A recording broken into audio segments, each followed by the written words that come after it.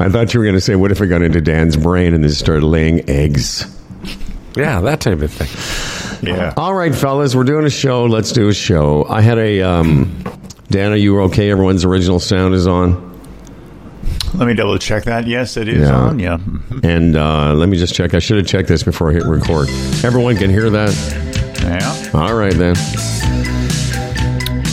It's like we're back at the Edge back in 1989, 1990. I would say welcome everyone to the show. Freddie's got a sports comment coming up. And I would walk all over the vocal. And I'd be sitting there thinking, what the fuck am I going to talk about today? That's funny. In 20 minutes before I had to deliver that sports comment, I hammer something out. And then all the listeners would go, why is that guy talking over this, singing? And then And then I'd look across the glass and there'd be Dan Duran rushing in because he couldn't make it to the studio one time. And I'd say, Dan, are you in an emotional place that we can start this show? And then he would flip over backwards. Let me try again. Well, there's a compression of 5 years. Here's Psychedelic Furs, Edge 102. There we go. Hit that post. Very nice. Well, the first time I walked all over the goddamn thing. So I got to tell you. Every disc jockey should have a chance to do it twice. Do over. It should be like tennis. By the way, we should talk a little tennis today because there was a big tennis event on the weekend. But it should be like tennis for disc jockeys where you get a second tranche. You got a second serve, a second chance. Yeah. All right. So I had a Dan Duran, Fred Patterson dream last night. It's a true story. One of the, like it, you know, it's funny. It's never the main sleep. It's always the one where you go back to sleep. Yeah. So I was talking. Julietta was over last night for dinner, and we were talking. She said, there's quite a bit of bad weather coming here the next couple of days. It could be very, very rainy. And I said, okay. And I had heard earlier in the day. Go ahead. No, go ahead. Go ahead. I'm just giggling. Well, I know you. Listen, I've known you for 34 years. I have to pause when you giggle. No wonder you love her. She talks about the weather. Exactly. That's all I was going to say. Yes, exactly. And it's in Spanish, which is very sexy. And earlier in the day, I had talked to somebody who said that there was a chance of a tropical storm heading to north of here. But way north. A really small chance it's going to head here. Anyway, those two facts, somewhere in my brain. Here's the dream. You, Dan, and I are doing a live broadcast, which we all hate. We're doing it someplace out in the middle of nowhere. For some reason, we're at a gas station. Dan's running the equipment. And I say to you and Fred, hey, look, there's a tornado. And there was a tornado coming from one side of us and another side of us. And Fred and I immediately start running. I'm running in the dream. I'm running. And Fred and I are running. And I look back and I see Dan. And Dan's got the board. And he's Dan's unhooking the board before he runs away from the tornado, and that's the end of the dream. He wants to save the board. That's what I look. It's just the last second. I look back and I'm like, in my mind, I'm like, what the fuck is Dan doing? Dan's saving the little radio mixing board so that in case after the tornado we can broadcast again. I thought you were going to say you look back and Dan was actually running towards the storm just to see how those things work. That's right. I just, even in my dream, it kind of made me laugh because as I was running, I saw Fred somewhere, and we both, Fred and I, were such babies. As soon as we cowards. we couldn't get out. We couldn't get out of this location fast enough, and I just see Dan struggling to unhook the board to make sure we save it. Save the board, Dan. Save the board. Anyway, so you see, even in my dreams, Dan, I see you as the responsible one of the three of us. Or irresponsible. No, it was great. Well, save the board, but, risk your life. Anyway, that's the show. There's the whole show. Thanks for listening, everybody. Yeah, it's, you often wonder, what motivates, kickstarts, whatever the word is, certain dreams you have.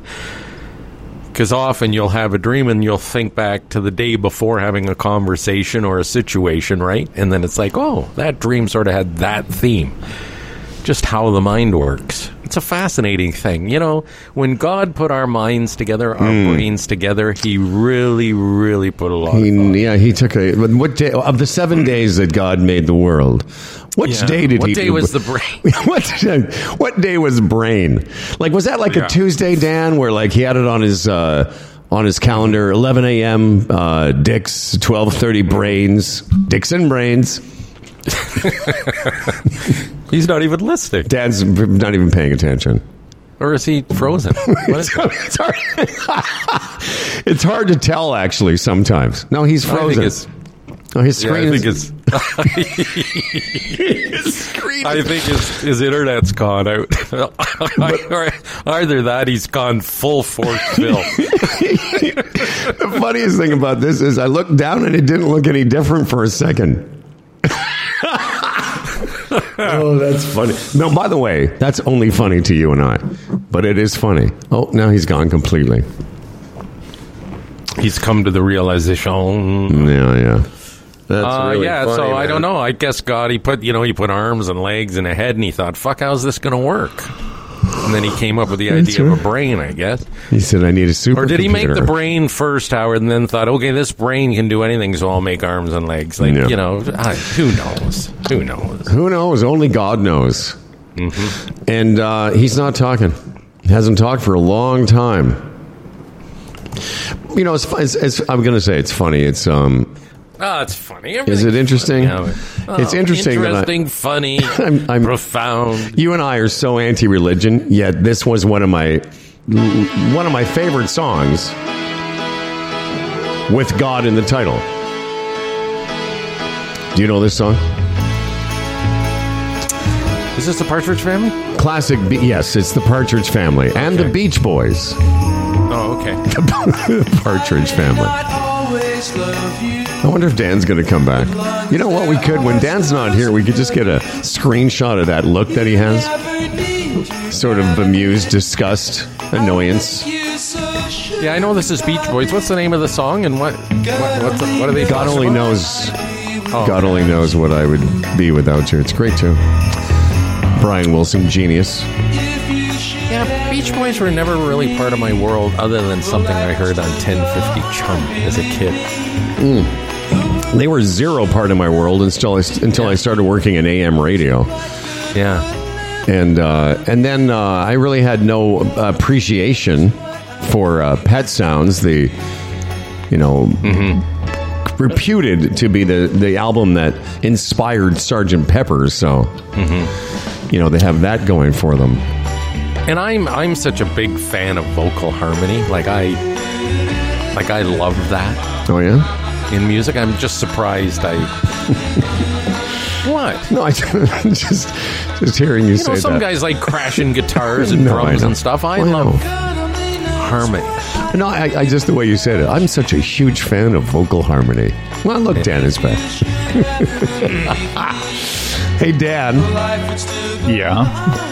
For the longest time, Fred and I didn't even know your screen was frozen because that look that you had was the look you often give us, which is, all right, when is this nonsense going to end? It looks like Bruno Gerussi hasn't been paying his internet bill. Yeah. Well, because he's dead. Yeah, so not true, but I totally What's the problem, I wonder? Oh, well, it doesn't matter. Yeah. Hey, yeah. I told you that story, too. I mean, on the God theme, that Megan Rapinoe, she's a big American soccer player, played for the national team, and then in the Professional Women's Soccer League. She was playing her final pro game on Sunday, and it was a big event because, she might be the most reputed female soccer player of all time. Arguably. There's some Canadians would rival her. Doesn't matter. Anyway, the last game was supposed to be a big deal. 5 minutes into it, she blows out her Achilles tendon. And she was very, very disappointed. And after the game, just talking to the media, she said, my final game, 5 minutes in, this happens to me. She says, it proves there's not a God. And now he's frozen. He's been frozen. Yeah, the right-wing media. Yeah, dude, you went away there for a second. Your screen was frozen. Can you hear him? Yeah, now I can hear him. Yeah. Now he's gone. Can you hear me? Yeah, except that you're during that bit, part of you was frozen, and then at the end, when you got to the punchline of the story, you were gone. Who are you talking to right You. now? Me or Dan? You. Fred? Fred Patterson, I'm talking to you. Oh, I'm sorry. You froze up was a there. problem Sure. with me Yes, as well? there was a problem with you as well. Wow. Yeah. Dual issues. Oh, Dualicious. So maybe it's at your end. Maybe it's at your end, Howard, then. I don't know. With your internet. Well, if both of us? Well, no, But my internet, we had a power bump here. And it No, kicked because it off. I could see Dan during that whole thing. So what we missed was the punchline of the story. So she said it shows there's no God, and then you were cut out completely. She said, oh, like, you know, she said, what a drag. 5 minutes in, this happens to me. Oh, it just proves there's no God. Just throwing it out there as a turn of phrase. And I said she's just been punished over the past couple of days. You know, the right-wing media, Fox media in particular, all these, you know, Bible-thumping other athletes coming out and questioning her faith and how could she say such a thing when God is looking after us all. And it was like, holy cow, people. You know, it's all right to say, you know, it proves there is a God if something good happens. You know what I mean? You can say that. But anyway, it was just, to me, just ready to pounce. It's like, I mean, really, take it in context. She was kidding. It was a turn of phrase. It was relax. But well, if you're a producer, if you're a producer, ready to pounce. If you're a producer at Fox News and you come across that story, of course you're going to jump on it. You know, that's what it is for a lot of those people. I mean, and then the Bible thumping athletes and whatever, you know, that's their brand. So of course they have to defend their brand. Yeah. But I understand that, but you know, at the cost of, you know, rationality. Like there is no rationality. You know what I mean? Hey, they know what she was saying, but do you think we should start? Do you think we should get Dan Duran to start the show, because we're kind of like 12 minutes in, we haven't hit the intro button yet. Oh, let's do it, man. But that's why I was like, I don't think. Did you think we'd started the show? Did anyone think we started the show? I was worried can't about getting remember. back to start it. Fred, I can't remember. Okay, well, when we start the show, Dan Duran does this. This episode of Humble and Fred is being broadcast to the world from our mobile, state-of-the-art Humble and Fred studio in Puerto Aventuras, Mexico. Wow. From our well-equipped basement facility in Brampton, with a new tablecloth and a reflective mirror. And from a street-side porch in Stratford. And is brought to you by the Retirement Sherpa, the Chambers Plan, 4on1, evnet.ca, and Palma Pasta, along with returning sponsors Bodog and Kelsey's. And now, here are two men whose smart thoughts and exuberant eating have brought us to where we are now. It's Humble and Fred. You know, it started last week. What started last week is I made a mistake and started promoting our guest, Sean Menard, who has done a documentary about Much Music. Just go with me on this, everyone, for a second. And I made a mistake. I thought he was going to be on last Wednesday, and no, he's going to be on. He was going to be on today. And he's done a film called 299 Queen Street West. It's all about the history of Much Music. We're looking very forward to eventually getting Sean on the show. Yesterday, at the end of the show, I reiterated our excitement about this documentary. And today's the actual day he's going to be on, was going to be on. And now, because of some flight issues, Sean will not be on this program. So if you were tuning in today for that purpose, this may be a good time to leave the podcast.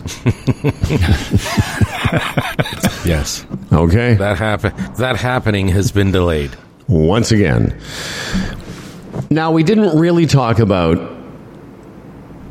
We started talking about the Bob Callahan Senior Center in Brampton, home of the Freddie P workout. And then we got sidetracked and started talking about Bob McCown, who, by the way, I forgot to send a note to. And I wanted to bring up working out in your older years because I saw... How was your workout? Was it fine? Did you feel good after? Absolutely. You know, someone of my profile, I guess, I could come away going, that's too easy for me. It's a bunch of old ladies. Like, right. I need more. Right. I'm telling you, I go in there with my sweet little wife, and this young woman puts us through a workout, and, as I look around the room, I see a lot of the older people just sort of, not that they can't keep up, their body just won't do it. Sure, exactly. So they compromise, which is fine. Mm. It's not like, come on, you got to do it. But what she puts us through, and I can do, and Delise can do, it's a nice little workout. Yeah, and that's good. It's not overdone. No. I could feel it in my butt cheeks. Good. Yeah. The reason I bring it up is, you may have experienced this. Dan, I'm not sure when you went away last winter, if you've ever seen this character, but he's I've seen him a couple times at various places when you're away in the winter. It's the jacked up old guy. It's like a guy, let me describe it, because I saw one the other day and I thought of you too. I said, it's one thing to try and stay in shape and not get fat and whatever. But there's this character, I don't know what age he is, could be 75, could be 85, but he's jacked. Like from the neck down, he's got like rippling sort of muscles, like it looks like he's really been working out. But from the neck up, he's like a Komodo dragon. It's like, that kind of thing where you're like, I saw this dude on a bike the other day, and it took me a second. It was just because I was driving along and I see some guy on a bike, and he's got like a t-shirt, but he's got fucking big biceps and he's all jacked up. But then I see it's a guy. He looks like, sometimes when they animate a 1,000-year-old turtle, like that face, like it just seems weird. It's like, it's so out of character. It just seems so incongruous. It just sort of made me smile. I'm like, oh, look, another jacked up old guy. And I don't think that's where you're heading over there at the Bob Callahan Senior Center. No, all the research I do, it's just very important for people in your 60s and 70s to keep it off the waistline. You know what I mean? You do. Is that the research you've been doing, like a research project? Well, whenever I see any articles or whatever, and I get Men's Health from time to time, and thanks to Darren. Anyway, it's a share subscription thing. But anyway, you see those articles, and I gravitate to the ones, you don't have to be a slob in as a senior, that type of thing. And the big problem with people in their advanced years is the big gut, or the goo around the waist belt. Yeah, what do the guys call it? The boiler. Yeah, but not even that so much, Howard, the big hard beer belly. I'm just talking about like flabby midsection, which tends to happen to guys in their 60s and 70s. Just sort of stay on top of that because it puts a lot of stress on other organs. So they say. So that that's the rule of thumb. Daniel, how is your? I haven't seen you in person in almost a year. So how's your waistline? Are you still slim? And now Dan's got jacked guy arms because he works with his arms all the time, and Dan's always had pretty big arms, like big forearms. Like regular sized biceps, but you have the forearms of an athlete. Let's just be honest with one another. Okay. How's your weight these days? It was a little bit hefty there a few weeks ago, but it's come down now. What? Well, it was just for me. I'm not hefty compared to some other people, but compared to what, to Fred? Like the reason I got surprised, Dan, is because for people who don't know, Dan has an island for fat people, Fat People Island, and. They're banished. where they're banished. That's right. Mm-hmm. If Dan sees you and he thinks you're too fat, you will be banished to Dan's Fat Island, Fat People Island. Mm-hmm. Yeah. But now? If you got too hefty, would you banish yourself to your own island? Pretty much. Yeah, I couldn't imagine myself being that guy. Yeah. With the boiler that like my dad had.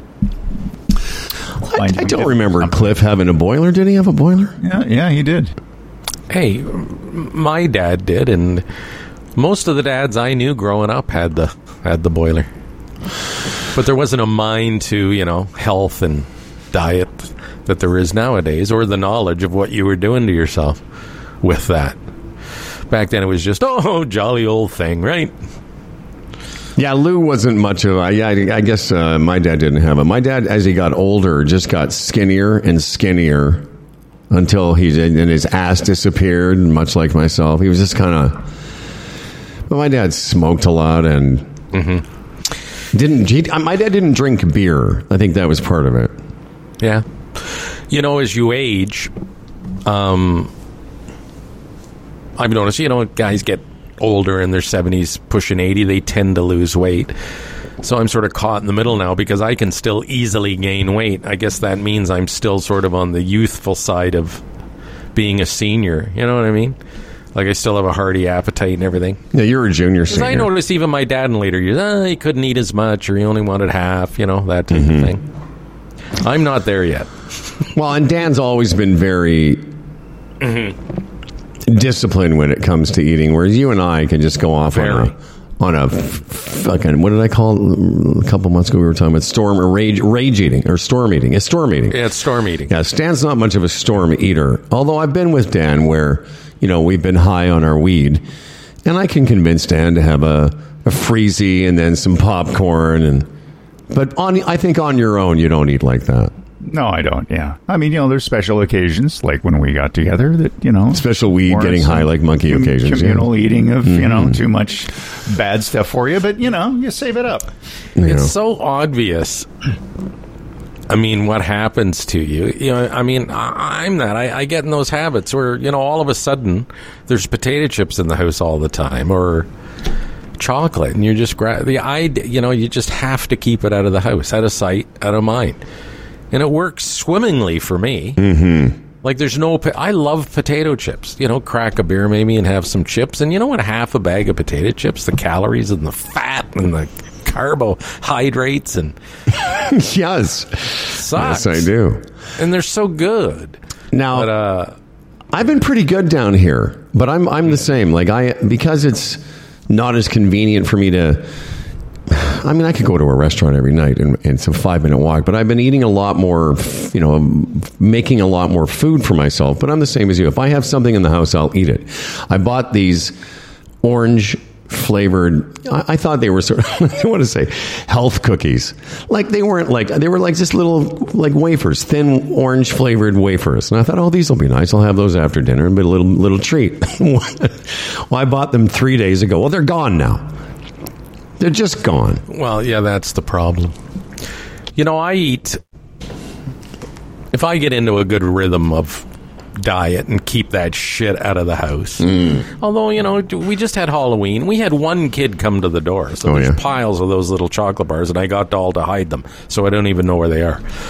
Because you know what that's like. Every time you walk by the bowl or walk by the thing, you just grab one. One's not going to hurt. And then at the end of the day, you've had 9. So you have no idea where in your home the chocolate bars are? No. Have you gone on a scavenger hunt on an emergency scavenger? Maybe she gave them to the kids. No, I wouldn't seek them out either because I know they're just bad for you. But what I do, my treat at night is dark chocolate, right? And 3 squares of dark chocolate's like 120 120 calories. Mm-hmm. So for a little treat at night, that's like 2 spoonfuls of ice cream, right? Right. Is 120. Do you have calories. that while you're having a cup of tea listening to vocal harmonies? Yep. Yes. Yes, smart guy. That's what I do.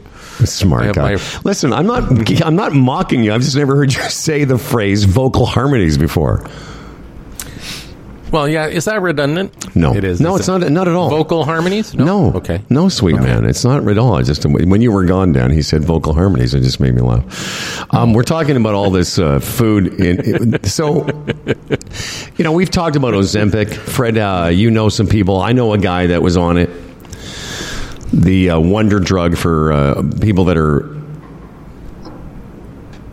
can you say morbidly obese, grossly overweight? Are all those things the same? Yeah, I don't know what the threshold is for morbidly obese. I'm just glad I'm not it.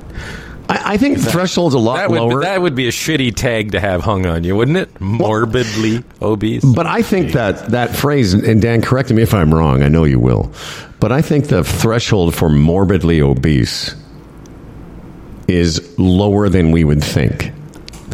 Like, I know that, I've done this thing, my research from time to time, my height and what I weigh, I'm supposed to weigh, like, I weigh 193, or let's say. I'm supposed to, according to some charts, I'm supposed to be like 178, which would be way too skinny. So I would suspect that we would be surprised by what morbidly obese is. Dan, are you 6 feet tall? I am 6 foot. Okay, so you're 6 feet. 6'1", yeah. You're 6'1", I'm 5'11". I think for men our age, obese, you'd be into the early 200s. 220, 215, 230, you would be starting to be considered obese. Probably, yeah. But it depends if it's muscle or not, right? Well, yeah, for sure. Or body mass index. Fred's doing some research right now. We're going to have some results. I'm looking at the chart, and they really are unrealistic. Well, that's what I said. No, I know. I'm saying they really are not realistic. Underlining what you said, and my doctor has told me that too. He said, let's be real, because I'm supposed to be in the 150s. Exactly. Right? And I'm in the 170s. So the thing is, how tall are you? I'm 5'11", Dan 6'1". So almost 6. So at 185 or 186, you're flirting with obese. That's exactly ridiculous. Ridiculous. Well, that's what I said when you were researching. Like, I'm 193 now, let's say, and I know they that chart wants me to be in the 170s. Nobody, it's so unrealistic that's why I said most people would be surprised by what those guidelines would have you at your ideal weight. Yeah, at 175, around where I am now, I'm overweight. Like, I'm firmly overweight according to this.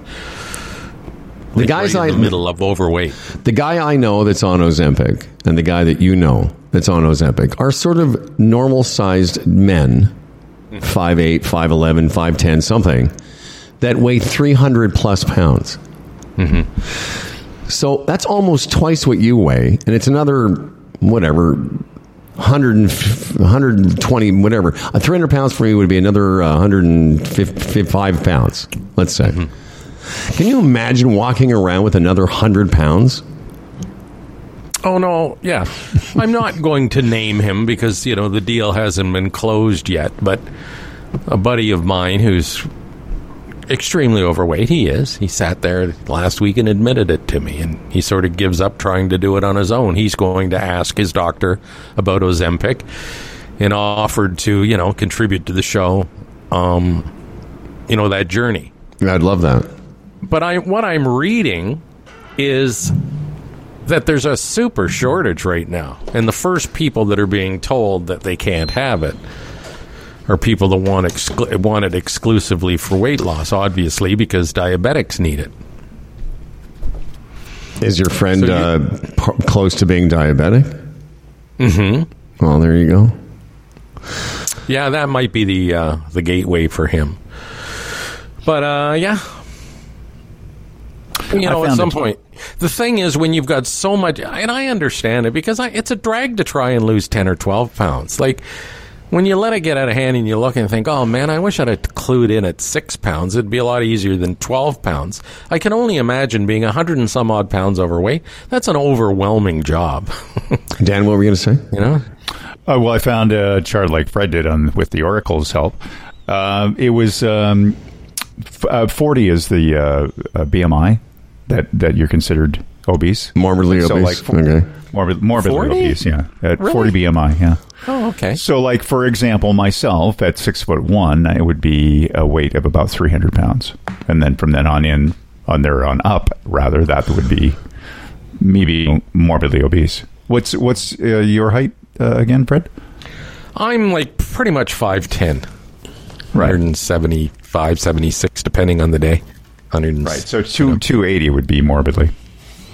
So I'd 280 would be. Yeah, I'd be in there somewhere. I'm 5'11"-ish, so same with me. 280, 290. And I think Fred's point's a good one in terms of I'm the same. Like when I came down here 2+ weeks ago now, I know I've lost weight here. I can tell because some of the clothes that were a little tight on me are starting to loosen up again. But I've been thinking about, and it's the drag because, I'm sort of 10 pounds-ish heavier than I was when I came back in April. And along the way, it's just bad habits. It's a lot of takeout food. It's not a lack of exercise because I get lots of exercise. Right. It's just my portion control and eating MSG, ridden food. Right. Yes. But imagine those people we're talking about, to your point about, you're sitting there thinking, man, I got to lose 100 pounds. Oh, yeah. Like psychologically, it's got to be really tough. Because even for those people, losing 10, 15, it's quite an achievement and a lot of hard work. But to think, okay, I got to lose 120 and I'm only down 15. Yeah. And what got you there, obviously, is your love of food and drink and the wrong ones. And, the worse the food, the more you crave them. That whole vicious circle. Mm-hmm. Yeah, it really does. It blows. Dan, can you stick around here for a second? I have found a little funny joke I think you'll appreciate. Oh, can't wait. Because we've been doing the show now for 30 minutes. We should thank some of our sponsors.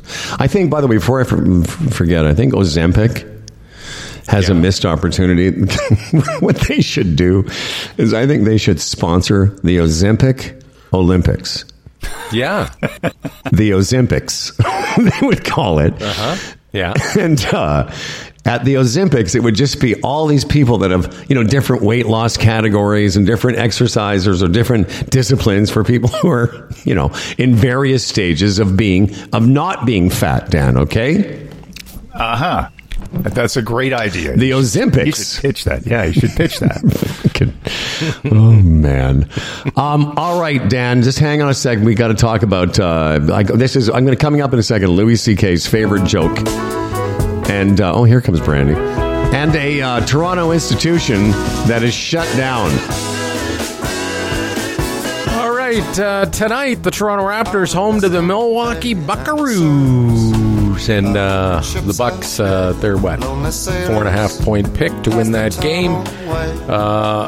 The Raptors pay $155 to win. How about that? 227.5 the over-under on that game happening tonight at the Scotiabank Arena on this date, November 15th, 2023. Whether you're a sports bettor or,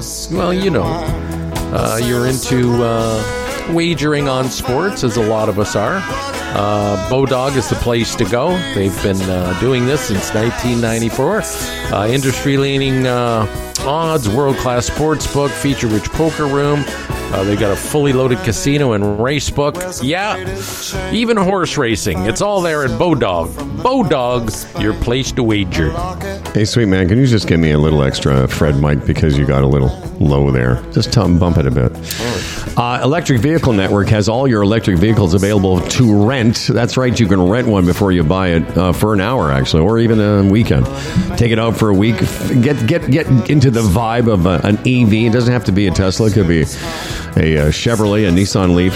And right now, you call them at 1-800-387-9391. Use the promo code HumbleEV for $40 off your first rental at rentelectric.ca. Really an opportunity to feel if this is the next car for you. Sort of try it before you buy it at rentelectric.ca.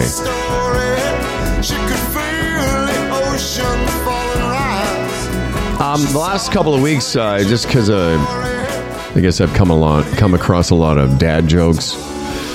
There's been a couple of themes that have developed on the program. There's the sort of Humble and Fred joke of the day. And there's also on the other side, the Humble and Fred Jew news of the day. We'll get to both of those on the show today, Dan. But I did come across this joke. And, I know people aren't supposed to like Louis C.K. anymore because of whatever. But I still like him. I think he's brilliant. Anyway, because he jerked off in a planter? Because he jerked off in a planter, Right. Who hasn't? In front of a woman. No. These are separate incidents. Oh, okay. The planter incident, by the way, that was Harvey Weinstein. Oh, was it? I'm sorry. Yeah, so you're getting your jerk off stories mixed up. Louis C.K. jerked off in front of a couple of women.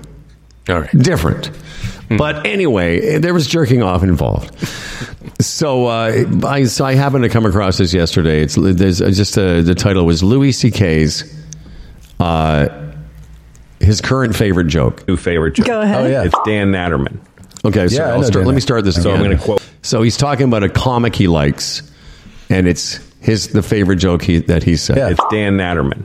Yeah, I know Dan Natterman. So I'm going to quote one of his jokes. Okay. So he says that he's talking about sex ed in school. He says, my teacher gave us sex education. He brought in a banana, and he said, children, I'm going to teach you how to put on a condom. And I brought this banana because I can't get a hard on an empty stomach.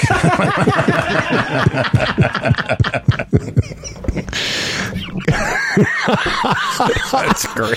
Isn't that a great fucking joke? Because, Dan, you think he's going to put the condom on the banana, but he's got to eat the banana first to get a boner. I knew you'd love that. Short, but very, very clever. Very funny. Yeah. When I first moved to Toronto, along with Dan Duran, we came here around the same time, 1989. There were a couple things that were very Toronto-centric. Obviously, the Maple Leaf Gardens. And there was Honest Ed's warehouse, whatever that thing used to be called. Roast beef.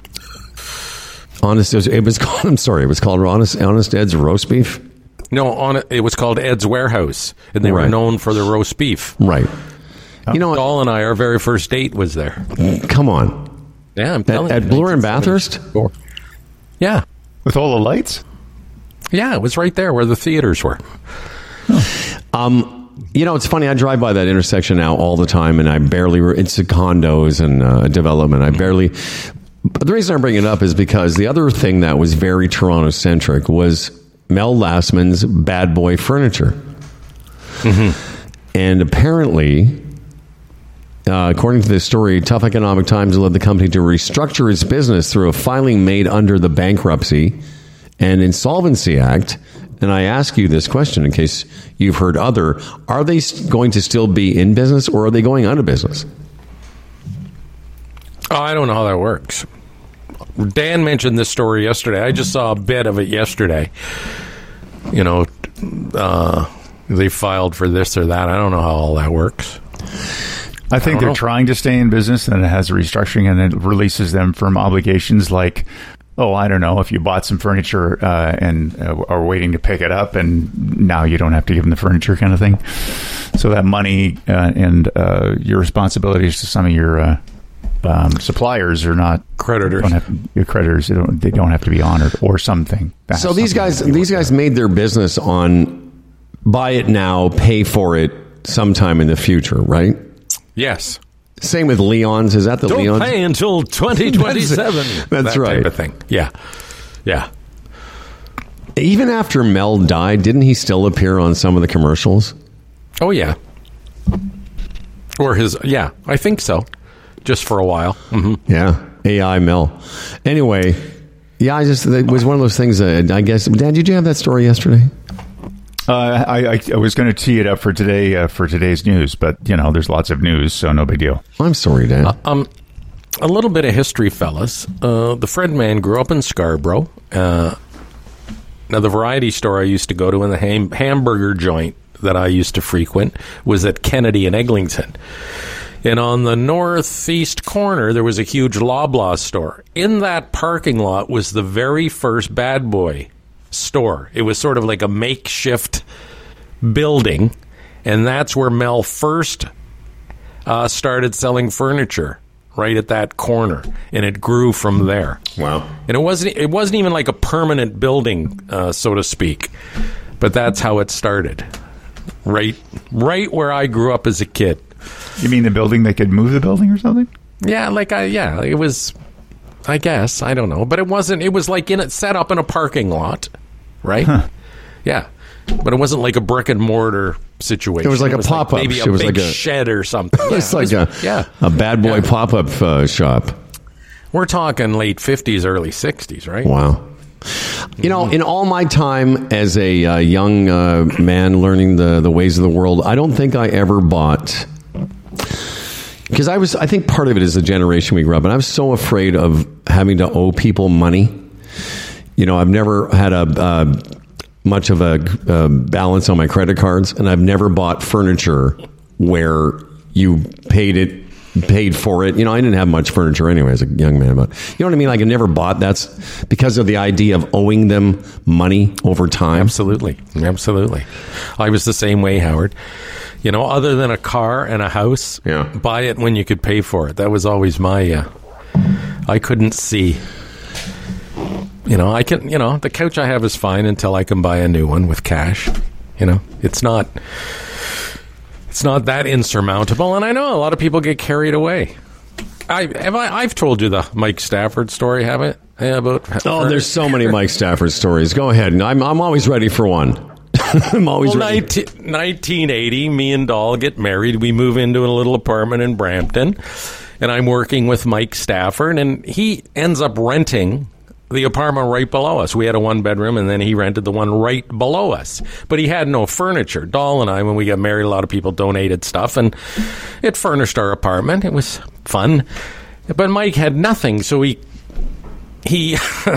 comes to me up one day and he said, "Hey, I got furniture for my place." And I said, "Yeah?" And he said, "Yeah.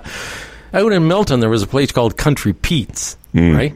And they were one of these places, 5 rooms of furniture for $299, right?" Wow. That was their whole spin. Furnish your whole apartment for just like next to no money. Anyway, he comes and tells me this, and immediately my flags go up, and I'm thinking, Mike, I'm not sure you should have done that, man. I mean, how good can that furniture be? And I've heard of bad experiences, people dealing with that store in Milton, because I had lived there. Right. So then he gets all nervous, and then he doesn't want the furniture. So he phones them and tells them he wants to cancel the deal, and they refuse. They said, "No, we're not canceling the deal. You bought this in good faith. It's your furniture. We're not giving you your money back."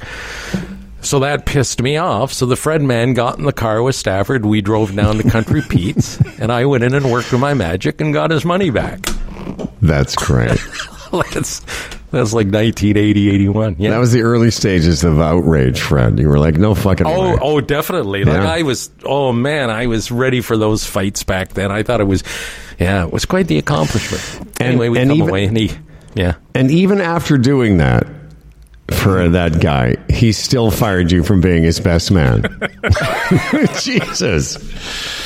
He did. Dan, where do we get the furniture? Where do we get the furniture in our apartment in Calgary? Was that your stuff? Because I don't remember. I had some furniture, and when we moved in together, because we had a TV, we had a table and chairs, we had a couch, we had stuff. We did. I think we just, picked it up along the way. We didn't spend a whole lot. I know I built some furniture because I saw how IKEA at the time was building their stuff, so I just made some. That you made the couch we had, didn't you? Yes. Yeah. I did, yeah. See, Dan Duran. Dan has always been very, very handy. And the thing is about Dan, if he does it, it's good. Like, it's not like, oh, Dan did that. Oh, he could have done a better job. Like, you know what I mean? Whatever he does. Oh, no, it's meticulous. Well, seriously, you stand back and you go, oh, that looks good. Yeah, we've said that about... Even up north, everybody has their decks and around their trailers, and it's called skirting, but everybody just leans to the lattice, right? And it just sort of looks trailer park. Not Dan, around his deck is this strapping that he spent days with, and it just looks, you walk onto his site, and it just looks cool, right? And then he's got all the fucking disco lights on it. Is that the strap? Or peeler bar lights on it, I should. Is that the same strapping he uses to tape his hammer down? Sorry, it's been 44 minutes without any reference. Oh, no, Dan has... Dan, we'll let you go here in a second. The last thing is, Dan has the thing where long after a normal person would give up on how meticulous something should be, whether it's a home improvement project or it's a spot we're working on, That was always the conflict Dan and I would have when Dan was either producing shows I was doing or producing commercials or bits I wanted to do. Well, I'd be like, okay, that's good enough. And Dan would be, no. No, it's not. I'd be like, yes, it is, Dan. It's fine. It'll be fine. It'll be just fine. No, we're going to keep on doing it until you hate me. Exactly. But it has my name on it. That's right. We're going to keep doing this until you're yelling at me. And we're not friends for a while. Yeah, you can't criticize that, can you? In retrospect. Well, you could admire it, but it's not in our... Yeah, it can be aggravating. It can be. All right, Dan, we, like I said, the Much Music guy bailed on us, so you were really our guest for 8 o'clock. So why don't you come back in just a couple of minutes? We'll do the news. Tim Niblett is the retirement Sherpa, and he will be with us today, unless he bails. If you're a fan of Aging with Energy, and why wouldn't you be, we are going to be producing some new... Have we released all the season 2 episodes that we've recorded so far? I think there's one more to go, Howie. All right. And then today we're putting a few more in the bank. Do a couple of European destinations. What is your destination? New York City, baby. All right. And before we get to our next subject... I want to do. There's a couple other little neat stories I want to get to before if I go on a why does everyone hate the Jews rant. But first, let's talk about these fine people, Freddie. The Chambers of Commerce Group Insurance Plan, Canada's #1 group benefits plan for small business. Brett Tanner was on the show last week. He got us up to date on, what they're doing, what they can offer, how they continuously add product to it at a reasonable cost for small business. He explained how it works. It's that whole pooling thing, all these small businesses together creates the revenue to buy insurances that are now affordable for small business. They got a great track record of holding the line on premiums year to year. I mean, it's there to see. A great job. So if you get into this thing, you know that the cost will be under control. Dental and prescriptions and therapies. He talked about that. A mental health component now, an HR component, the travel insurance that they offer. I mean, a wide spectrum of product. Take the time today. Go to chamberplan.ca. Find out what it's all about. And do this for your employees. chamberplan.ca. Kelsey's loves celebrating. If you're looking to host a holiday party, book on kelseys.ca. And save 10% per guest. How about that? If you book your hotel, if you book your holiday party today, you could win a $500 gift card. It's a contest. Now, you can book your holiday party after today, but the contest to get $500 gift card from Kelsey's ends today. The details are at kelseys.ca. Here's another detail. If you're a hockey fan, Kelsey's a great place to watch the game. And you can enjoy a Molson Canadian draft. I don't know what you're paying at your place, but at Kelsey's, a 16-ounce draft is only $6.50. Plus, enter for your chance to win an Original 6 hockey ticket. All you got to do is visit the Roadhouse to watch a game, get a ticket, and enter to win. This is also on for a limited time only. So head over. Game night should not be a tame night. Grab your buds and visit Kelsey's today. The Original Roadhouse. Visit kelseys.ca for more details. No purchase necessary. Taxes extra. Must be legal drinking age.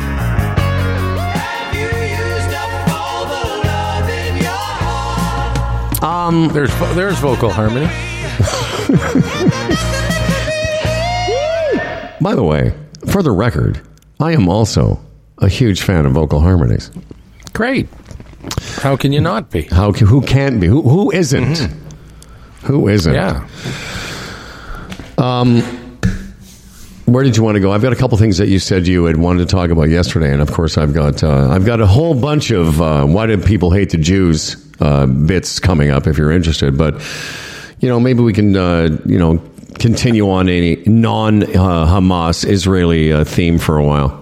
Yeah, the Prime Minister, did you see that, got on the wrong side of Bibi yesterday? Yeah. Which is a little bit embarrassing because Netanyahu actually, Twitter X'd the Prime Minister directly, and it was like, ooh, okay. One thing I was going to ask you about, I saw this story that more and more, and from your experience, because I've thought a lot about this in Toronto lately when we talk about bike lanes and the such. You know, in Montreal, they don't allow right-hand turns on red lights. That's right.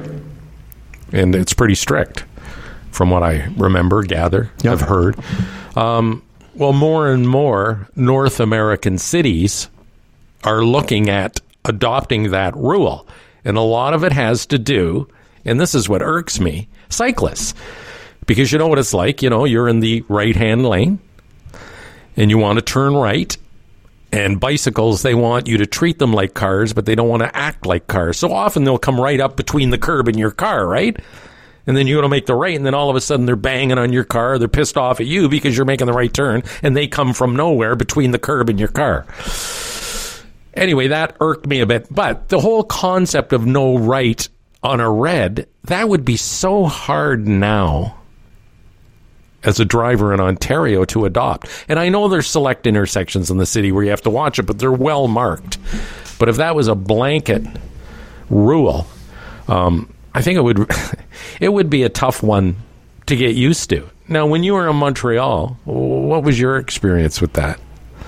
Well, I agree with you. It would be tough to integrate it now in Ontario. Although, as you say, there are, I don't know, there's plenty of you can't turn right on red light signs. Yeah, but they're usually a big beacon there. That No, I know. I'm saying because it's not the norm. It's they not really the norm. let you know. Yeah, for sure. No, but you're right about. I'm saying you're right about. I'm underlining.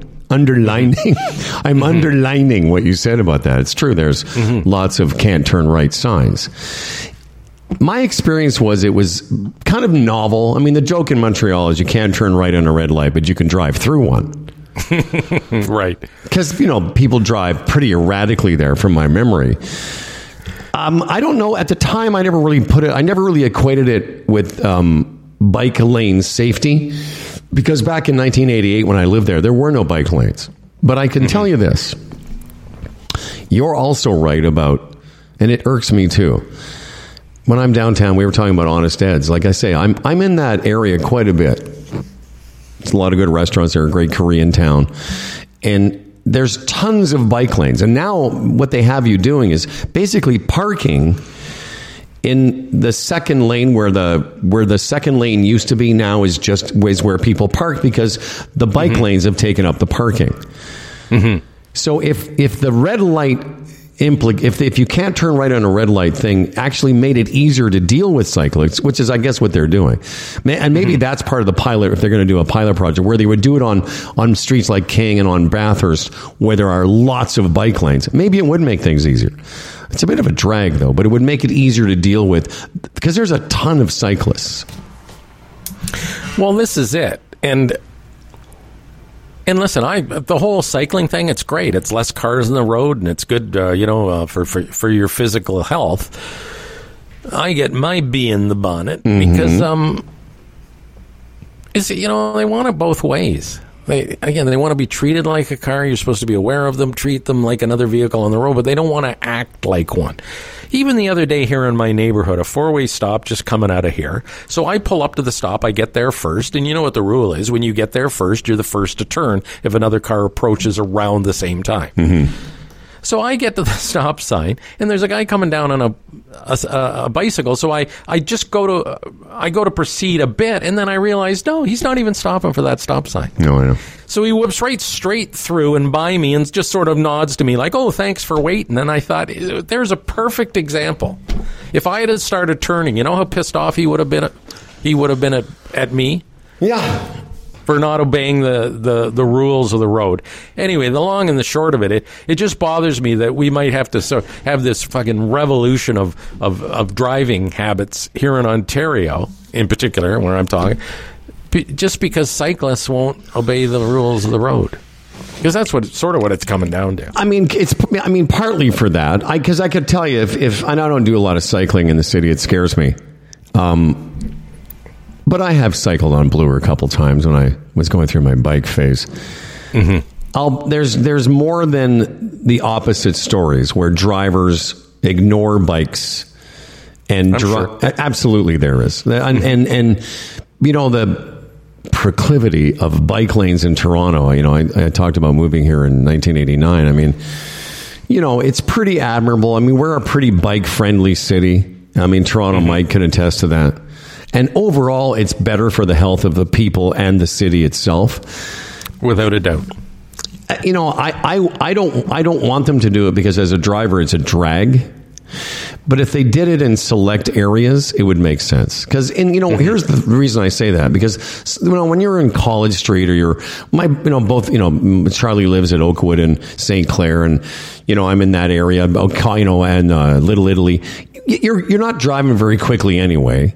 And the inconvenience of the odd, you know, no right turn on a red light wouldn't really affect you. I mean, I just don't want them to do it in places where it doesn't make sense. Like I would say do it where there are bike lanes and lots of cyclists. Just don't do it everywhere. But the expense that's going to go with that, and the mindset of, okay, I can do it here, but, you know, I can do it in the 905, but I can't do it in the 416, however that would work. Yeah. And how many people might get caught off guard the odd time. And again, I get, you know, policing is part of it too. It's like if they decided we're going to start cracking down on cyclists who aren't stopping at red lights or, you know, pausing at a red before they turn, if they start cracking down, you know, can you imagine the job that would be for the cops all of a sudden? No, absolutely. How often they'd be stopping cyclists and ticketing, and it would become a whole other issue. So it's just a bit of a clusterfuck, the whole thing, but... Speaking of activities, I saved this story. It was sent to us by one of our listeners, and it's an American survey, but I think it's going to have some application for Canadians too. How your grandkids are between ages 6 and 12, right? Yes, May's 9 tomorrow. Aw, and Johnny is 12. Yeah, he'll be 12 in December. Yeah. This is it's called core participation. Oh, no, he'll be 11. I'm sorry. Jesus Christ, 11. What am I saying? So this is in the States, but I would imagine it's similar. Core participation in select sports, ages 6 to 12. And again, you know it's an American thing because they call it ice hockey. So let's leave that aside because it doesn't apply to Canada. But I thought some of the other things are interesting in terms of the direction of youth sports. Now, here's one of the things won't surprise you. Football, tackle football, down. 13% over last. And you and I have talked about this. Because basically, middle-class people don't want their kids getting brain damage. Baseball, also down 20%. You know what's up, though? And this is going to tie into another story that we should mention. Besides soccer? Soccer's only up slightly. Soccer's up 4%. So, like, youth soccer's had its revolution. Like, because, you know, I've told you the story of my kids playing youth soccer in Oakville. Youth soccer exploded already. But here's the thing that surprised me. Tennis. I was going to say tennis. Tennis is up 51% in that age category. You know the other sport that's up? Golf. Golf's up 32% in that category. And I think I'm more surprised by tennis than I am by golf. Well, I'm surprised at golf by the cost. Because, you know, there's a lot of registration here in Canada. It's down with hockey. And it's not only the diversity of the population and the different interests in different sports. It's the cost.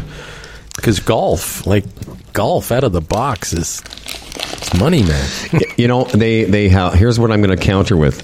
Over the last 20 years or so, the American government and the Canadian government have supported this thing called the First Tee program to help get kids introduced to the game at a very easy to afford entry level. And I'm not talking about country club kids. These are just everyday kids getting a chance to play. But so golf aside, I thought it was very interesting. I thought it was interesting. I would not, because you said you were going to guess tennis. I wouldn't have. And this ties in the Team Canada brought home its very first, this is for women, very first ever Billie Jean Cup title on the weekend, which is like, is it the Davis Cup for men? So it's a huge, huge event. The stunning victory, according to the story, comes a year after the Canadian men won the Davis Cup. And here's the number. So when I say that was an American survey that I was referencing, check this out. 6.5 million Canadians are playing tennis annually. And now Canada's tennis program has proved why it's among the world's best. All surprised. All of what I just read surprised me. You? Oh, yeah. It's funny. Surprised me, but we shouldn't be surprised. You know that movie, what was it, Concussion? Yes. Was that the name of the movie? Something like that. With Will Smith? Yeah, things really changed then. And I get it. Parents don't want their kids in sports, contact sports, where they're susceptible to concussions. And I mean, hockey really falls into that as well. Needless to say, football, rugby, and all that stuff. Look at tennis. You know, again, it costs money. Court time, the rackets, I guess can be expensive, but a pair of running shoes and some shorts. Is there any better game for the combination of cost and conditioning? Like, it's a brilliant sport for that. And you can play in teams and you can play singles. So from that standpoint, I'm not surprised. So if you want your kid involved in a sport and you want it to be good for their health, obviously, is there any better sport? I mean, even golf's great, but it doesn't. Well, it's similar to soccer. It's not. Yeah, but it's not. But tennis, you're moving. Even soccer, you know what I mean? It's good you're running around, but tennis, you're constantly moving. No, I would say that, soccer's has got it. I think you have to be more fit to play soccer because you're constantly running. Absolutely. Okay. Because in let's say they're similar, but there's lots of time in tennis when you're just standing there waiting for the ball to come to you. When you're on the pitch in soccer, you're constantly running. It doesn't matter. I see what you're saying. That it is, the entry's cheaper. And if you had said to me, Canada's had a boom in participation amongst tennis, and I'd be like, yeah, that's cool, but not that many. And I'm going to tell you, there's a guy at our golf course, and I'm hearing this more and more, not pickleball, but tennis, that some men who have been sort of traditional golf guys have started to gravitate towards tennis. Part of it is because of the conditioning, as you say. Part of it is because of the time. Golf takes a long time away for the day. And I get it, man. You go play tennis and an hour and a half later, you're done. Oh, as you and I discovered last year, playing a little pickleball, that's the game of old people. Like, everybody here, my brother and his girlfriend, all their friends, they all play pickleball every day, man. Anyway. Yeah. And it's a great thing, eh? Isn't it funny? We sit here and we say pickleball. I don't even know how many years ago that we didn't know it existed or never heard of it. And now all of a sudden, I was just talking to a good buddy of mine recently. Athletic guy. He was into, the stand-up boards, stand-up paddle boards. Yeah. Stand-up paddle boards. Now I was talking to him the other day. He's into pickleball. Loves it. Right in playing with other guys his age, pretty competitive. Loves it. I had David, my brother, and his lady friend, mi cuñada, which is his sister-in-law in Spanish. We had dinner one night here, and they had a friend over, and I was pretty fascinated by how the intense listening to them talk about pickleball was like listening to me and my buddies talk about golf. Like the handicap system, what your rating is. And these people play at a pretty good level. And they play 3 or 4, I say 2 or 3 times a week, sometimes more. Right. Like they love it. I was on my bike yesterday and I rode by the pickleball courts. And what's great about the game is that there's lots of room for men and women to play together. Yeah. Oh, yeah. Yeah, so and there was a game going on in the middle of the day. Like, I can't, it's so hot here in the middle of the day. I couldn't see it. But I was watching these people play for a while, and they seemed to be having fun. Anyway. When we were in San Miguel there last year, you know that place that Doll and I stayed with Buddy Doug and his wife Laverne. Mm-hmm. They had the Paddledon. Did you play at all with us there? I did not. That's the crossway. It's almost like a racquetball court, but it's like a racquetball court, but like tennis, and you can play it off a backboard and everything. That was a very interesting game, somewhere in between tennis and racquetball and pickleball, and a little more demanding, but apparently it's quite popular too. And I think they call it Paddledon. Listen, I'd like to go and try pickleball again. I really liked it that day we played. But I'm just going to tell you, like I did something to my elbow. I know it was 8 months ago, whatever it was, but it has been bugging me this entire golf season, and part of it was just that motion of the underhand paddling. But I liked it. I thought we could, I had this feeling like you and I got into it sort of as the day wore on. It could be pretty. It's not that I don't want to.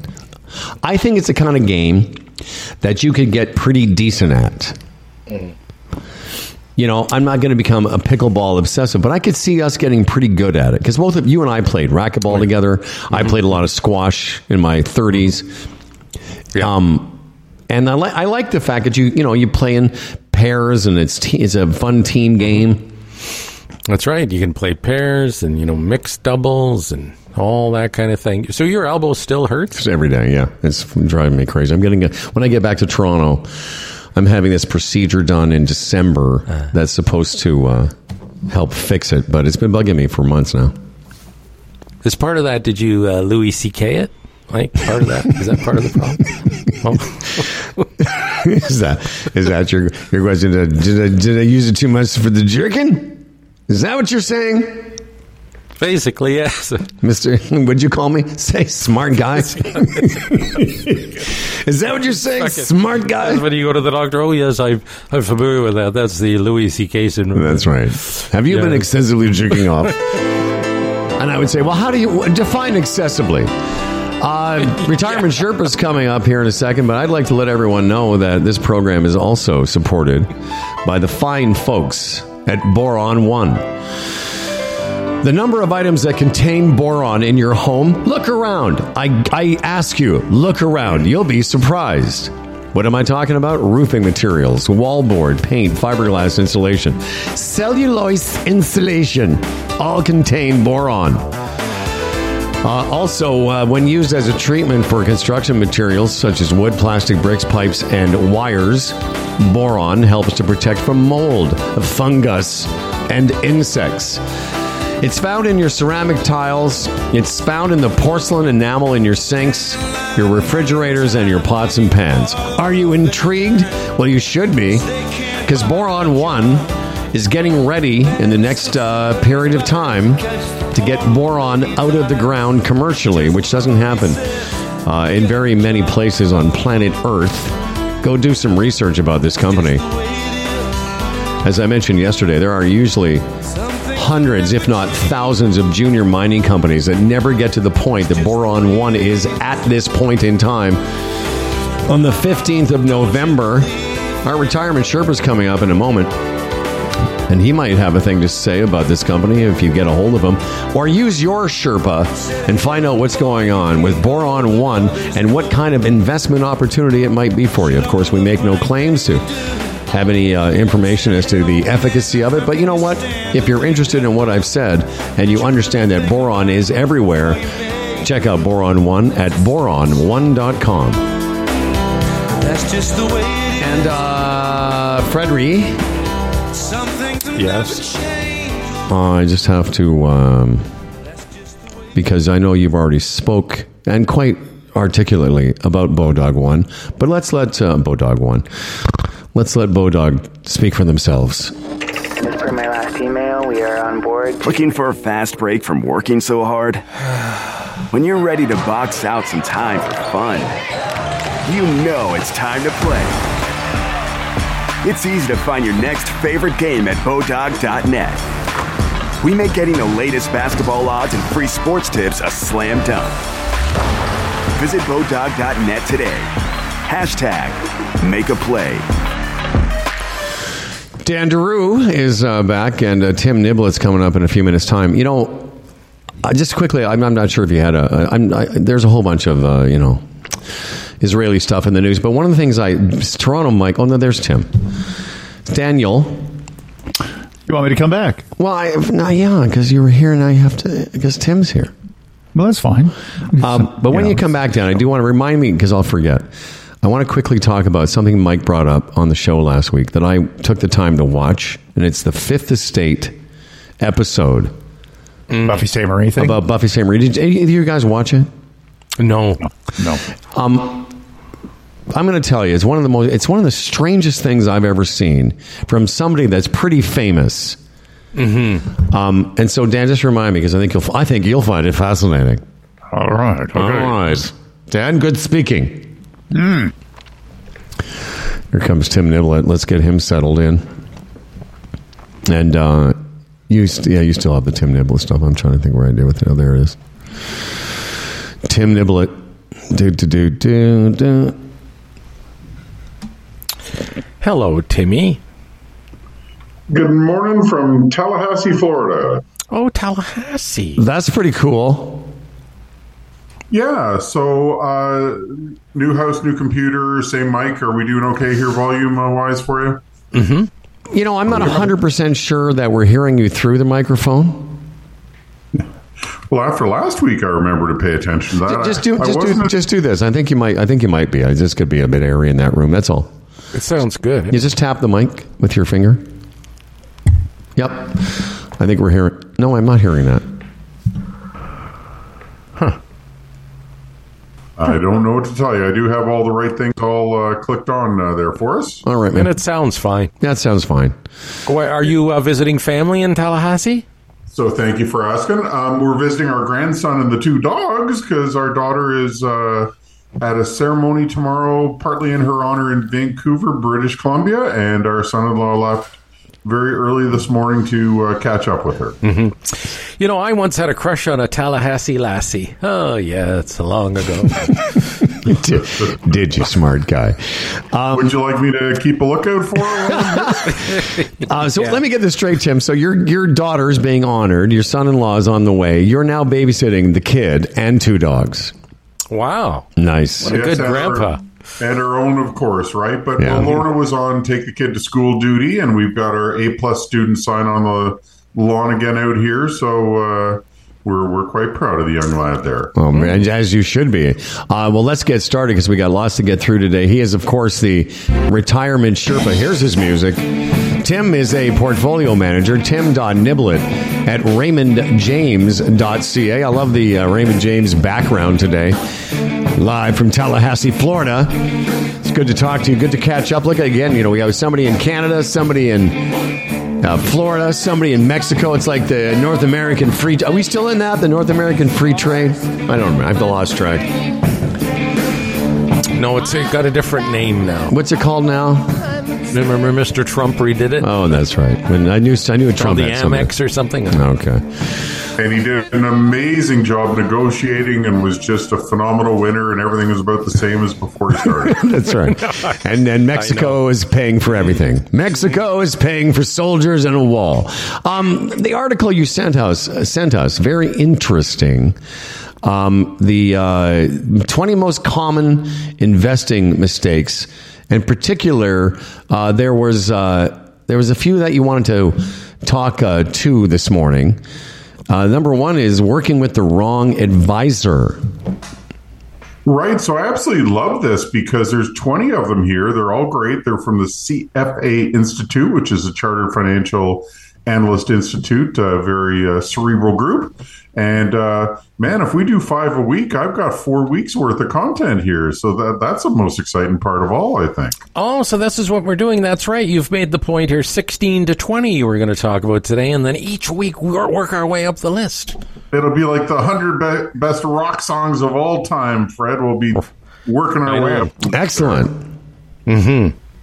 So I'd prefer to end with 16, as I'm sure you can figure out why. So great chart. I don't know if this is something you guys could put up on your website. Cause Absolutely, I could. I'll put a ton of great info. Timmy, as soon as the show's over, I'm going to put this up on Facebook. Well, thank you very much.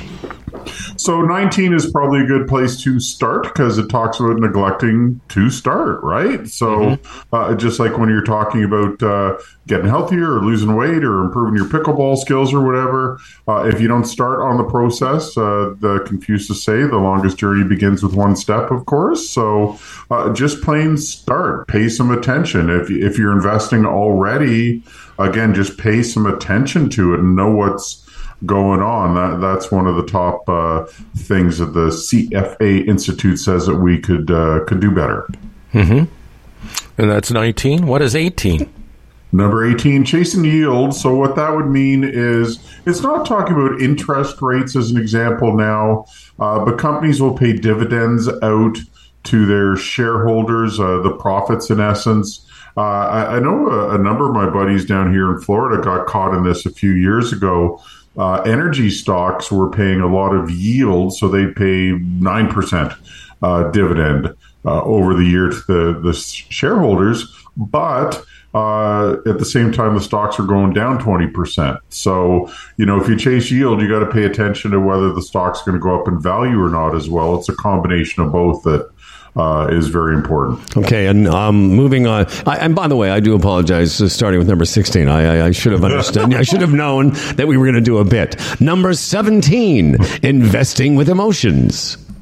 Yes, so that's definitely something that ties into lots of parts of life. And, well, this would be kind of a prime example. For the last few years, it's kind of been a little more treading water than anything. There's been profits to be made out there. There always are, and thankfully we found lots of them. But you just got to try to keep your head when, since I'm using all kinds of authors' references, I think Rudyard Kipling said, keep your head when others are losing theirs, right? So investing with emotions, it's really can be a positive thing because if you think of it, in the general populace, there's always enough people buying high and selling low, as an example. And if you can invest with logic instead and look forward, one of the best metaphors I ever had was, it's like being in a car. The windshield's a lot bigger than the rear view mirror for a reason. And investing would be the same. You got to look forward at all times. Okay, now we didn't prepare this, so I hope it works. Fred, before we get to number 16, here we go.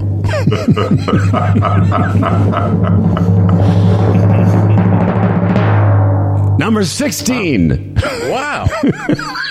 Yeah, and I didn't even come up with this as number 16, but it talks about working with the wrong advisor, right? You got to make sure your advisor is the right fit for you too. I mean, there could be lots of competent ones out there, and there definitely are. Is it a good fit for you? Does he or she kind of think somewhat the same way, but maybe also challenge you a bit, right? If you do what you would do without an advisor, the advisor's not adding any value at all. So do they have the team? Do they have the business experience even? Like, it's something we don't talk about enough. Of course, it's important to have your designations and your licensing and all those resources for sure. But can they run their business right? Do they have too many clients to get in touch with you properly and all? So you really got to make sure they're a good business person as well as a good advisor. So much to think about. That's for sure. And I mean, working with the wrong advisor, you'd have to feel for people that choose that wrong guy because there's so much on the line. So, very important. I'm going to put this article up because there's a great detail in all of these. We've only touched on a few of them. You'll get to see what we're looking at. One of the things I found fascinating, back to 19, if I can, about neglecting to start. There's a fact here that says if you consider two people investing $200 a month, assuming a 7% annual rate of return until the age of 65. If you start at age 25, using those numbers, $200 a month, at age 65, you would accumulate $520,000. If you wait 10 years, you still do okay, but you only accumulate $245,000, almost half. So these ideas of, the best time to start is, 20 years ago. But I love all that that stuff, and it's easy to understand even for, fellas like us. It's advisor.visualcapitalist.com, and I'll put this up as soon as we're done. Okay, Timmy?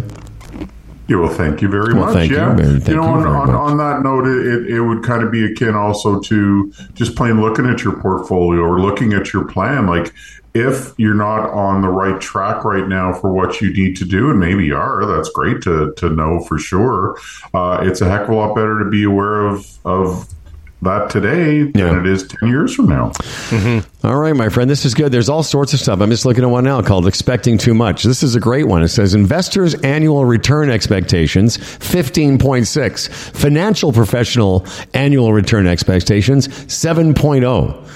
So having the right advisor to give you the correct perspective on what your expectations can be and how you can manage them. And I think that's partly why you're so good at your gig, because you help people manage their expectations.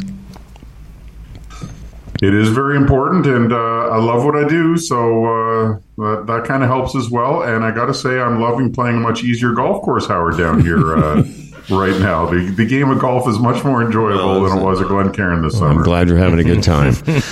This will surprise you. I've been here for 2 weeks and a day, and I've only played 4 times. Wow. I know. Lots of senorita time? Yes. There's some nice. Yeah, she was over for dinner again last night.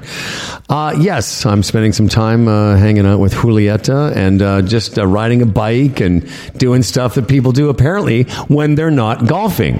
Mm-hmm. There is life after, or at least between golf courses, golf rounds. Is that I had no idea. I had no idea. I had no idea what people did. Tim.Niblett at RaymondJames.ca. Thank you, my friend. Safe travels. Yes, awesome to see you guys as always, and as almost always, enjoy and profit. I will do. Okay, buddy, take it easy. Thanks, guys. Yeah, this thing, I think a lot of people will enjoy looking at this because there's lots of stuff in it if you're interested in your money. You're not golfing as much, but still a lot of strokes, right? Okay. All right. What? That's, come on. We're talking about a beautiful woman who doesn't need any of your horrible, horrible thoughts.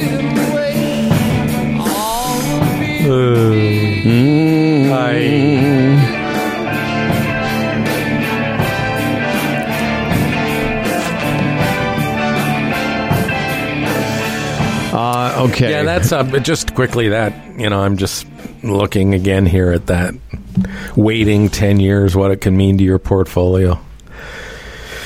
On $200 a month, I mean, that sounds like a lot of money to a lot of people, but it's almost to the point now where you can't afford not to do something like that. Given, pension plans and companies and the gig, what do you call it? The gig economy? The gig economy that is pretty much, taking over for everyone. So, yeah.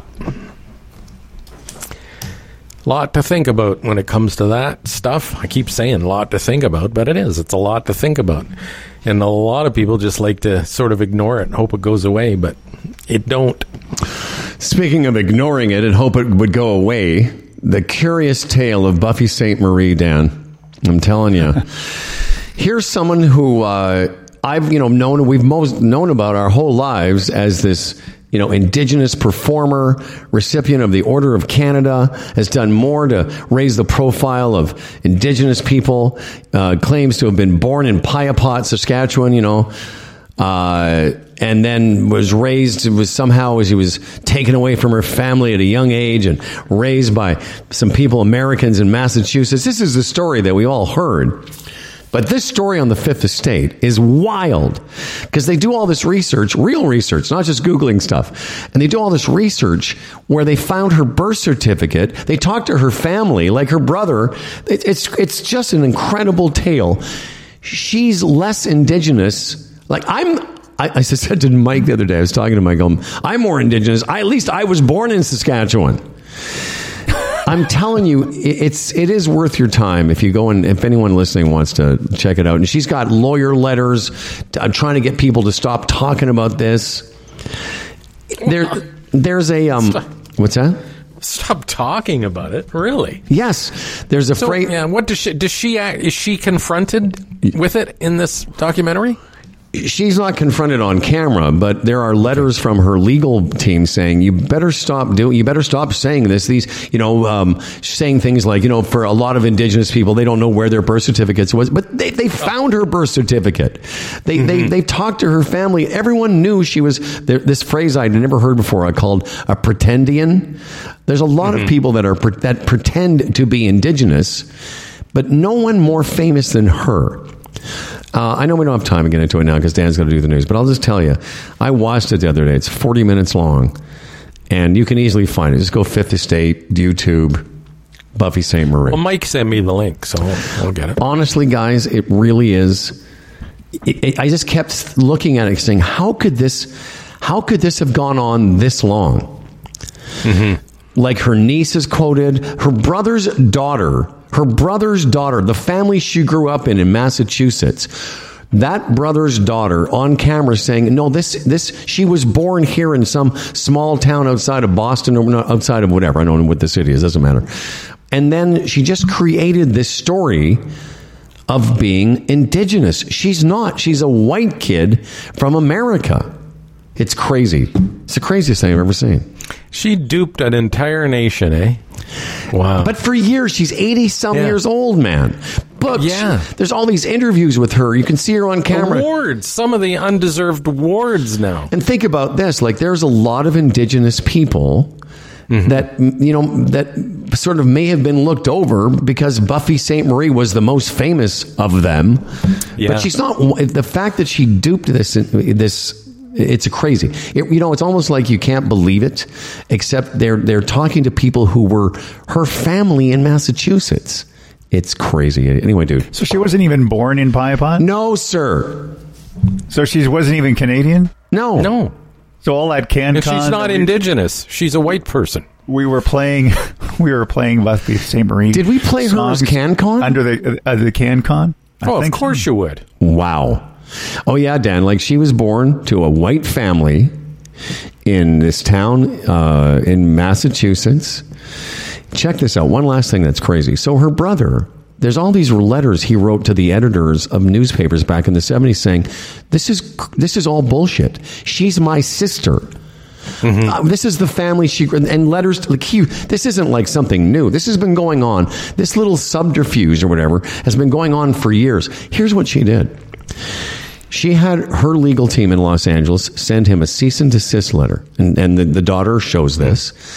But inside the envelope was a handwritten note from her saying, if you don't stop this, I'm going to tell everyone how you molested me as a kid.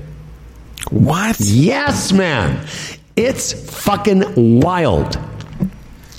Anyway, Buffy St. Marie, this Indigenous Order of Canada superstar, one of the great hoaxes of all time. Go check it out. And I'm glad she's still alive while this is being exposed, so she can suffer the consequences, if there are any. Well, whatever consequences, because she continues to deny it. Like, that's the crazy thing, is even the Fifth Estate got a letter from her lawyer saying, hey, you better watch it. You're making these accusations that have for years been blah, blah, blah. Oh, yeah. Well, look at it. It works for Trump, right? You just keep hammering away at the bullshit, and then it slowly becomes truth, I guess. Wait a second. Trump's Indigenous, too? All right, everybody. Now, here's to a fella named Dan Duran, a hell of a guy with a hella big wang, the quintessential anchor man. His voice is nice and low. Dan Duran, the anchorman comes. As for credentials, he has none. Can't tell a headline from his bum, but his voice is nice and low. Dan Duran, the anchorman's here. He's prone to falling off his chair, but he's got a big wang, so he don't care, and his voice is nice and low. My voice is nice and low.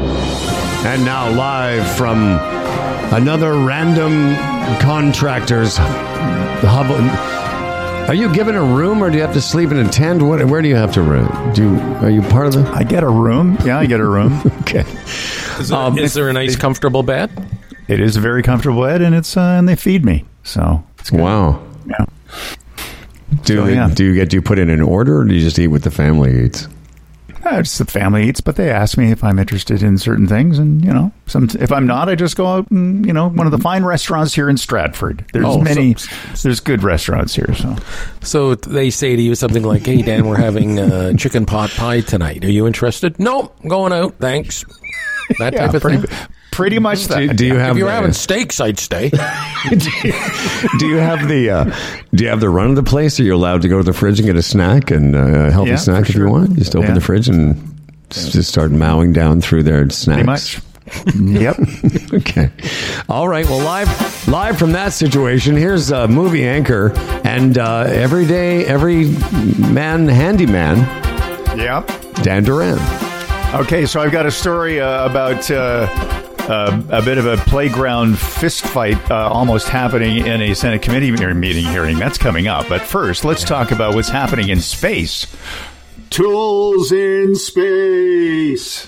Oh, cool. Astronauts at the ISS on Tuesday accidentally lost a tool bag during a spacewalk. Now, this is their first spacewalk, so you got to, give them a little, leeway here. But they were having problems fixing the solar array in time, so they're thinking about how to do things for the next spacewalk. So they got distracted, and a bag of tools just floated off into space. Oh, no. Orbiting the Earth. $100,000 worth of tools. Can you imagine my shop if I had $100,000 worth of tools just floating away in space? So Mission Control analyzed. Now, here's the thing. You make a mistake like that. Now you've got Mission Control. Everybody in Mission Control knows you made that mistake, and they have analyzed the bag's trajectory and determined whether or not it's a risk of recontacting the space station in low Earth orbit. And they figured out that the onboard crew in the space station are safe with no action required. So now they've assigned the bag space junk numbers. Wow. And they'll be floating around in space until they come crashing down into the Earth, orbiting in a way that you can actually, if you were spending enough time and had a great set of binoculars, you could actually see the bag out in front of the space station. What happens to the bag of tools when it comes back to Earth and kabonks somebody on the noggin? Well, it won't do that because there's absolutely zero chance of that because it'll burn up during the re-entry process. Oh, okay, yeah. There's that. So they won't end up at a garage sale. No, they won't. Can you imagine? How much do you... And why wouldn't they fling on for this thing? And why wouldn't they fling on into outer space and end up at at planet Zorbit 965? Zorbit, yes. Well, they didn't fling it away. It just sort of floated off. Probably they just bumped it or something, and it just moved slightly ahead. No, they didn't fling it. Yeah. There's no flinging it. No. What I meant is, couldn't, even if they dropped it, just go away from Earth as opposed to towards Earth. It's just a question. I'm sorry for asking. Yeah, I don't know. You should be. Control. How do you not know that? Yeah. That's that thing, like in space, no one can hear you say, whoops. Fucking, that would be Dan Duran up there going, guys, the tools, they're gone now. What? Fuck, that was my favorite screwdriver. No, it's just one of those things are, guys, we're going to have to go back inside now because the fucking tools are gone. What was the, guys, I've lost the fucking tools. What's that? Yeah, the tools are gone. Pardon me? Yeah, the tools, they're gone. Dan, what about the fist fight? I heard about this. What happened? Well, it was two guys. One is a Republican senator, and then there's the president of the Teamsters Union, who got all these great deals for the American auto workers. Yes. Down there. Anyway, they were in some sort of committee meeting, along with Bernie Sanders, and I guess what had happened is that they had online had sort of gotten into a back and forth, and so this Republican senator, whose name is Marwayne Mullen of Oklahoma, decided to talk about those during this committee, and he said, you've sent me 5 of these things on Instagram or whatever, and this clip starts with him reading the fifth one. Quit the tough guy act in these Senate hearings. You know where to find me, any place, anytime, cowboy. Sir, this is a time, this is a place. If you want to run your mouth, we can be 2 consenting adults. We can finish it here. Okay, that's fine. Perfect. You want to do it now? I'd love to do it right now. Well, stand your butt up then. You stand your butt up. Oh, hold on. Big No, guy. stop it. Is that your solution every Hold it. No, sit down. No, you're a clown. Sit down. Look at you. You know, you're a United States Senator. Sit down. Active. Oh, okay. Sit down, please. All right. Can I respond? Mr. Hold it. If we can't... No, This is I have what the he mic. said. I'm sorry. This is hold what it. he said. You'll have your time. Okay. Can I respond? Oh, no, you can't. This is a hearing. And God knows the American people have enough of contempt for Congress. Let's not I don't make like it worse. thugs and bullies. You have, And that's you what- have, I don't like you because you Hold just it. described yourself. Hold it. You have the mic. Yeah. You have time. All right. Make your statement. Then let's do this, because I did challenge you, and I accepted your challenge, and you went quiet. No, I didn't go quiet. I was. hold on. No, You challenged me to a cage match, No, acting like a sir. 12-year-old schoolyard bully. Excuse me. Hold on. Hold it. No, excuse me. I will say exactly. Senator Mullen, I have the mic. You have questions on any economic issues, anything that say, go for it. We're not here to talk about physical abuse. You brought. We're not him talking in. about. Of course, I And did. let me show you his hearing, because I want to expose this thug to who he is. And Could you not point at me? That's disrespectful. All right. I don't care about respecting you at all. I I don't respect people that respect you at all. respect. So All right, hold it. let me hold it. No. And it goes on and on. Wow. That's where they're at. Fuck, these guys are so bad. And that's what Bernie says. You're a United States Senator. Use your fucking head. And if anybody thinks that isn't attached to the orange pig, they're just naive. You know what I mean? The way it's just like a runaway train now. Oh, yeah. Yeah, and that's what people are paying for. That's why the average, the average person just has no idea what's going on and who they're electing and what's going on. And they, you said committee meeting. Dan. Average person wouldn't even know what a committee meeting was. I barely do. Well, they break off and they talk about various... No, exactly. I don't even know what this one was about, but it was, various things in the world of whatever they're set up to control. I can look it up, but I don't know what this one was of. Yeah, but it doesn't... My point is they have them all the time, and this is what they do day after day and as their job. Anyway, we got to wrap this up. By the way, if you're looking at our Facebook page, I just put up 20 most common investing mistakes. It's there for you now. And, someday we're going to have this guy on the show, this Sean Menard character. Someday. Mm-hmm. But I don't think we should promote it anymore until he's actually here. Mm-hmm. I am looking forward to talking to him. All right. Same here. Tomorrow's a big email. We can all relate to much music. Tomorrow's the big email show brought to you by Palma Pasta. Dan Duran, can you do the honors? This episode of Humble and Fred was brought to you by the Retirement Sherpa. Dan. Yeah. For some reason, that seemed to start at the end. Why is that? Hang on. Want to start over again? No, it wasn't you. It was. All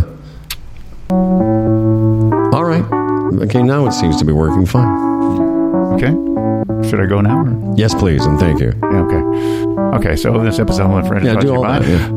Yeah. The Retirement Sherpa, the Chambers Plan, Boron One, EVNet.ca, Palma Pasta, Bodog, and Kelsey's. For contacts and comments, we read all of the emails. Hey, we got a show coming up, the email show. So Humble and Fred at humbleandfredradio.com. Send it to us. Tell us what you think. Good, bad, and we'll air it out on air.